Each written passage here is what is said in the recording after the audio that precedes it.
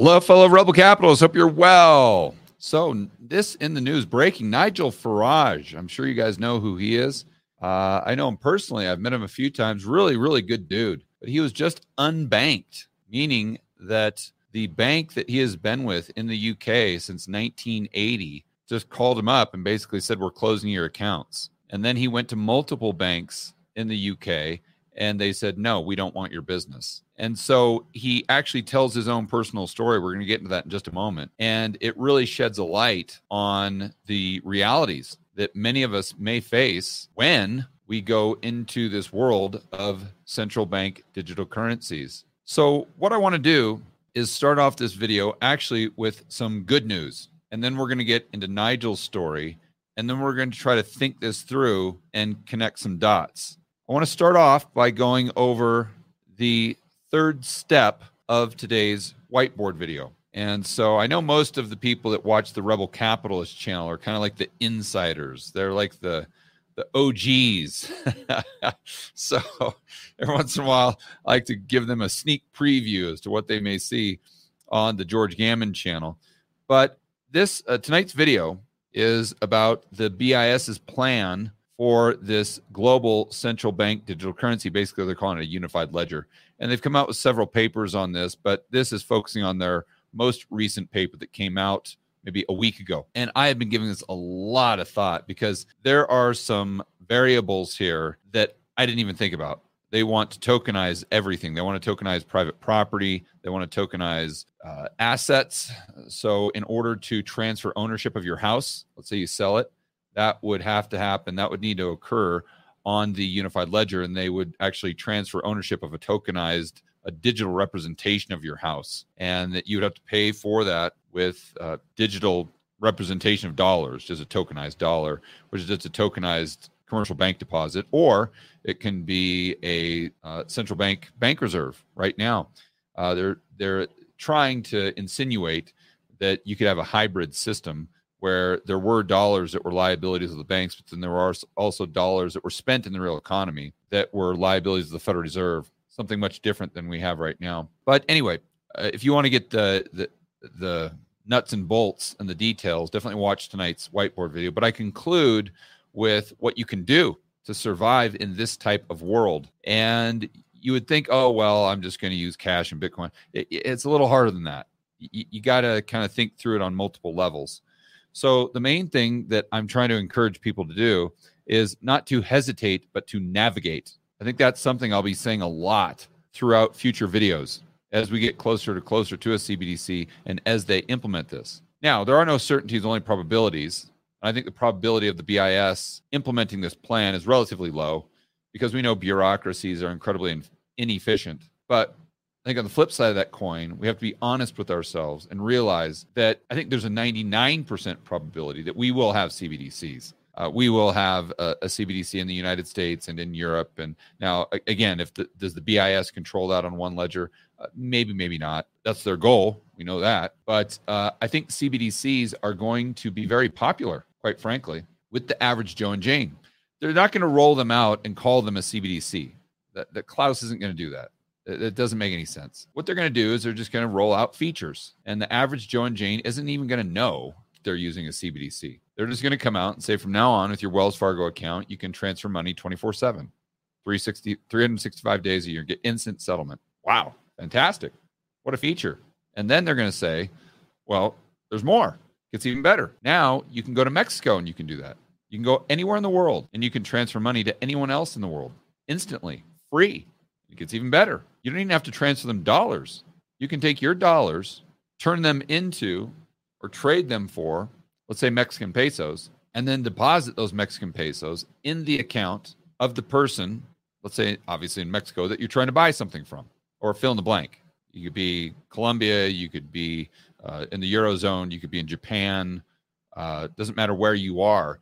You could pay someone in their currency using your currency instantly, 24/7, 365 days a year, free of charge. Now, are they going to call that a CBDC? No. They're just going to say, hey, now we've got this incredible feature that with a collaboration between the Federal Reserve and the IMF and the BIS or whatever, if they even announce that, they're just going to roll out these features. And the average Joe and Jane is going to say, this is absolutely amazing. This is fantastic. And then once they get everyone hooked on the system, just like you get hooked on your cell phone, then they're going to start rolling out the social credit score, and people are going to be okay with it. Why? Because the system's too convenient. I've said this multiple times over the last few days. Just assume for a moment that they gave you a social credit score based on your cell phone activity as of tomorrow. Would you give up your cell phone? No, you wouldn't. You'd rationalize it. You'd sit there and say, oh, yeah, I've heard all of George's videos. And it is true that I have been a strong, I've battled and I have been very vocal as far as my opposition to a social credit score and all these things. And I know it's disaster, and I know it's Orwell, and I know it's Big Brother, but yeah, not that bad. I'm not doing anything wrong. I know. I'm going to sit here and bitch and moan about a social credit score, but I don't know. I mean, what's going on Facebook? Now, you might not do that, but I can assure you 99% of the U.S. population will. So my point is, they're not going to have to force this upon the normies. The normies are going to not only accept it, they're probably going to demand it. I mean, by the way, you can get the same interest rate that they pay Jamie Dimon. Who doesn't like that? Don't have to worry about bank failures. Don't have to worry about taking a haircut on your deposits. What's not to like about that? See, we just got to be realistic about the opponent, for heaven's sakes. So anyway, getting back to how you navigate this. This square represents the unified ledger. I'm just calling it Klausville. To me, it's kind of like a video game. Remember that Farmville video game? It's kind of like that. So what they do is they tokenize all these assets to say dollars, houses, cars.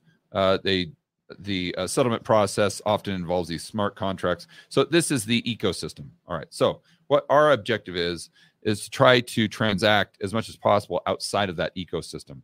Now, I don't think you're going to be able to, as far as your job, for most people watching this video, you're going to have to live within that ecosystem. You're going to have a bank account within that ecosystem. You're going to have to get paid within that ecosystem. And we'll get into this with Nigel Farage, because now he's at a point where, what do? Let's say you get your paycheck from your employer. You don't have a bank account. What do you do with it?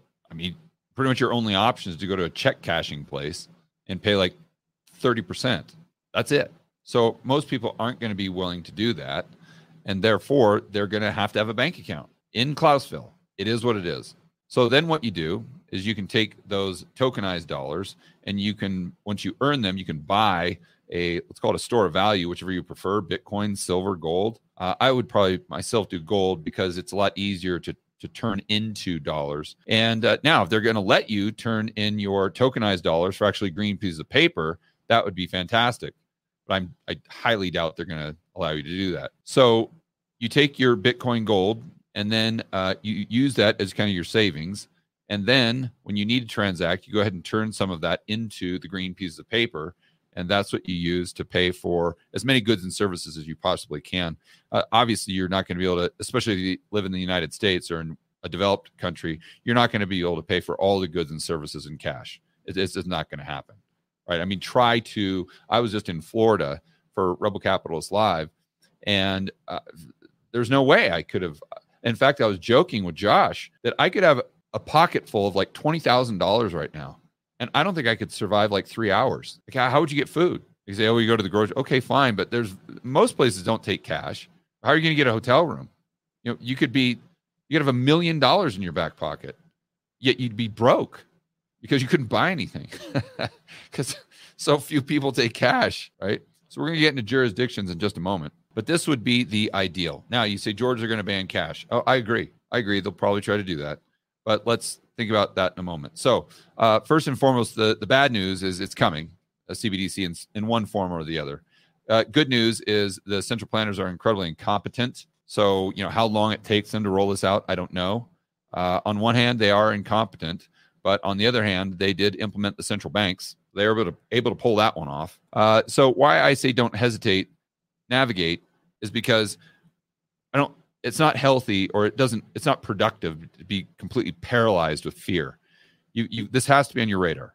You got to be concerned about this, but you can't be so paralyzed where you hesitate to take action. That's my point in this kind of little slogan here. So how do you navigate? Okay, so we earn dollars, we turn them into Bitcoin gold, take those gold, Bitcoin, turn that into dollar.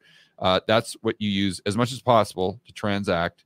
And of course, there are risks. First and foremost, if I'm Klaus, I'm going to put in a point of sale system to where you have to be identified before you buy anything.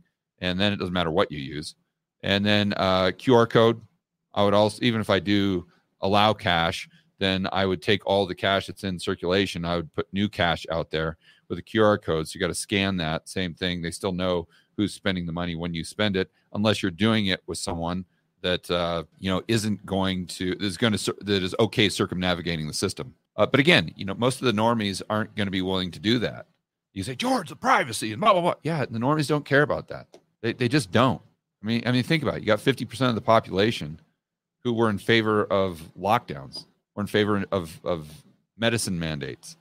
I think those people are going to be they're in favor of having to show your papers anywhere you go in New York, just to go into a restaurant. I think those people are going to be opposed to a CBDC because of privacy? Come on now. Absolutely not.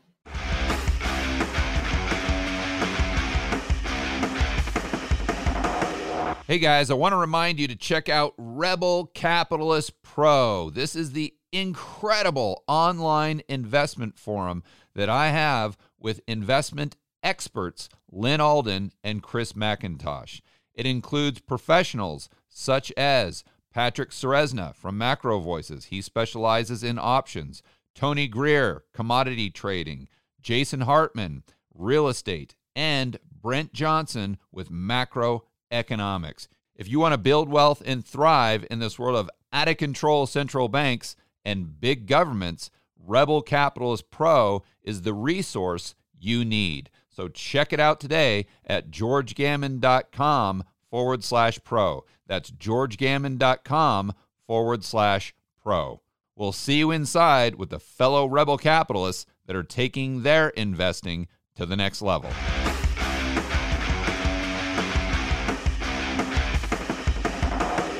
So if this happens, and if they try to ban this, then it's going to be extremely important about jurisdiction. So I think that CBDC is coming. I think a social score is also absolutely coming. We will have that. But based on your jurisdiction, does it matter?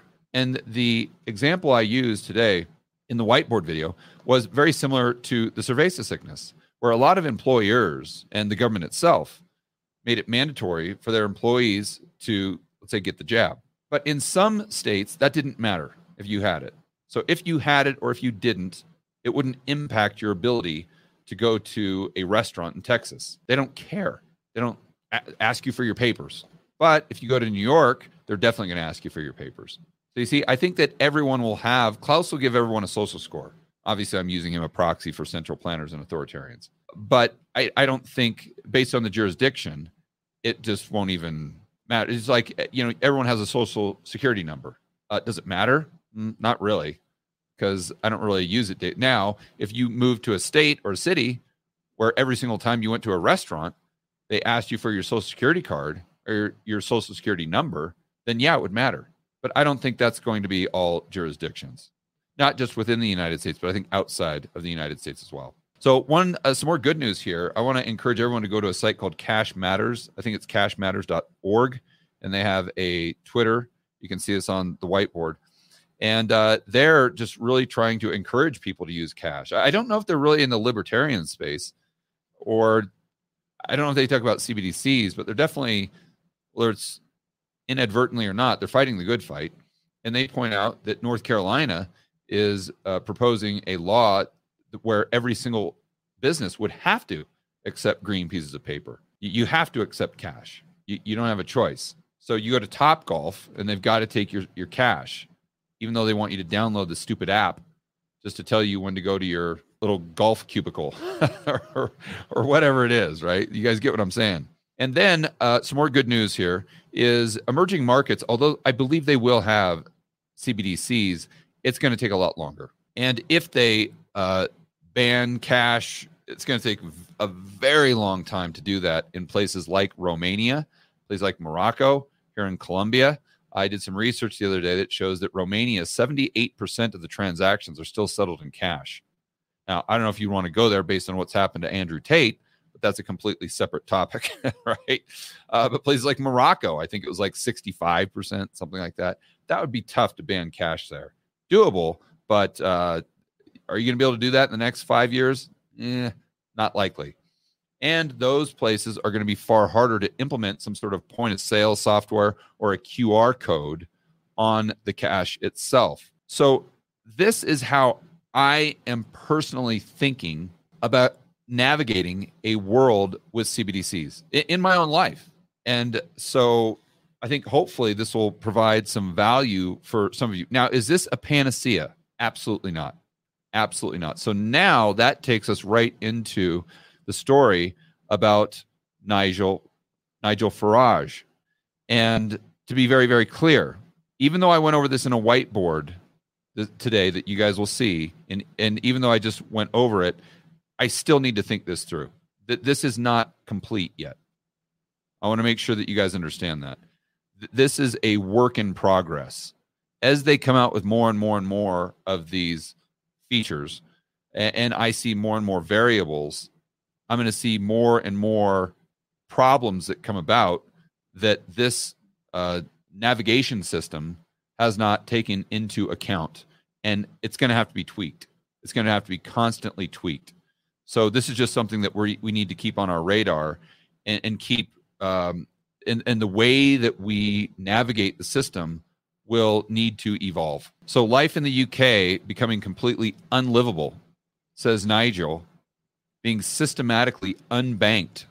Now, I know for a lot of you that just watch this, you say, oh, George, you're just such an idiot. Why are you such a moron? Why are you such a fiat maximalist? Don't you know that just buy Bitcoin? All you got to do, just buy Bitcoin. I wish it was that easy. I do. But as we go through this story of Nigel Farage, just think about that. What if Nigel had Bitcoin right now? That would be great. You know, he'd definitely have purchasing power outside of the system. But he doesn't have a bank account. So how does that work? I guess he could go down to the Bitcoin ATM. He's going to take a massive haircut on that to get the cash he needs. But then even if he gets cash, physical pay, you can't pay for every, especially in the UK. How do you do that? And then how do you even get paid if you don't have a bank account? I guess you could get a check. I don't even know if businesses still do that. Do businesses still even do checks? Or do they just do an automatic deposit into your account? And how many businesses are going to pay him in Bitcoin? You see? So theoretically, Bitcoin is a solution. Just find an employer that pays you Bitcoin and then just use that Bitcoin for every single transaction. Yes, that would work. But unfortunately, that world is not the world we live in right now. And we probably won't, even if we do see that world, probably won't happen for at least a decade, if not more. And my base case is that even if that does come to fruition, we get a CBDC way before we get the volatility down in Bitcoin to where that might be realistic in some areas. So despite, and I think this, he points out the irony here, he won News Presenter of the Year. Let's get down to his personal story. He says, it was pretty cool to win the award. Thanks for everyone who voted for me. It says the establishment, of course, was appalled. He says he's been living the last couple months understanding that his future career may be in jeopardy and he may have to move to a completely different country. He doesn't want to, but he may not have a choice.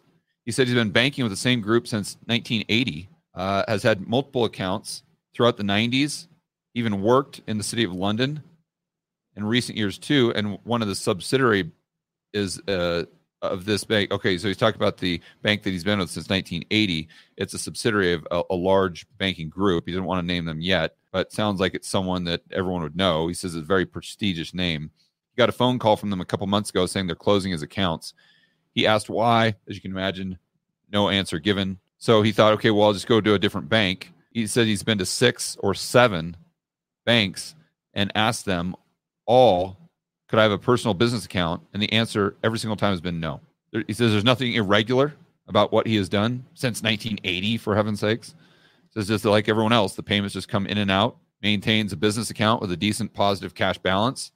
He said you'd think that would they would want that. So this is, why is this happening to me? He speculates that it could be something that the European Union came up with a few years ago called PEP, politically exposed person. He said, now this could, obviously they define what that is. Now, this could range from anyone from a prime minister down to a local councillor. And he speculates that, whether it's Brexit or his opinion on what's going on with Russia and Ukraine, this has put him into that category. And he says the banks see themselves as these big corporate structures that are integrated into the government. I mean, it's just basic fascism, economics, which is what we have with a lot of the banking system within the United States and within Europe. And therefore, if they get a call from Klaus saying, hey, we're done with this Nigel guy, they're pretty much all going to be complicit. So he goes on to talk about maybe some other reasons why this could be happening. But he says, this is the key here. I'm quoting him. But think about it. Without a bank account, you effectively become a non-person. You don't actually exist. It's like the worst regimes of the mid-20th century, Russia or Germany. You literally become a non-person. And you don't anymore, you did in the past, but you don't anymore actually have the right to be entitled to a bank account. He says there's possibility that he solves this problem through a fintech company. He says, which could be a little bit of a lifeline. But he said even with this, he can't earn interest, can't borrow money, can't take out a mortgage, etc. So it's just kind of like a storage facility. It's like having a safe deposit box. But I don't know how Nigel is getting paid right now. Obviously, he was a politician.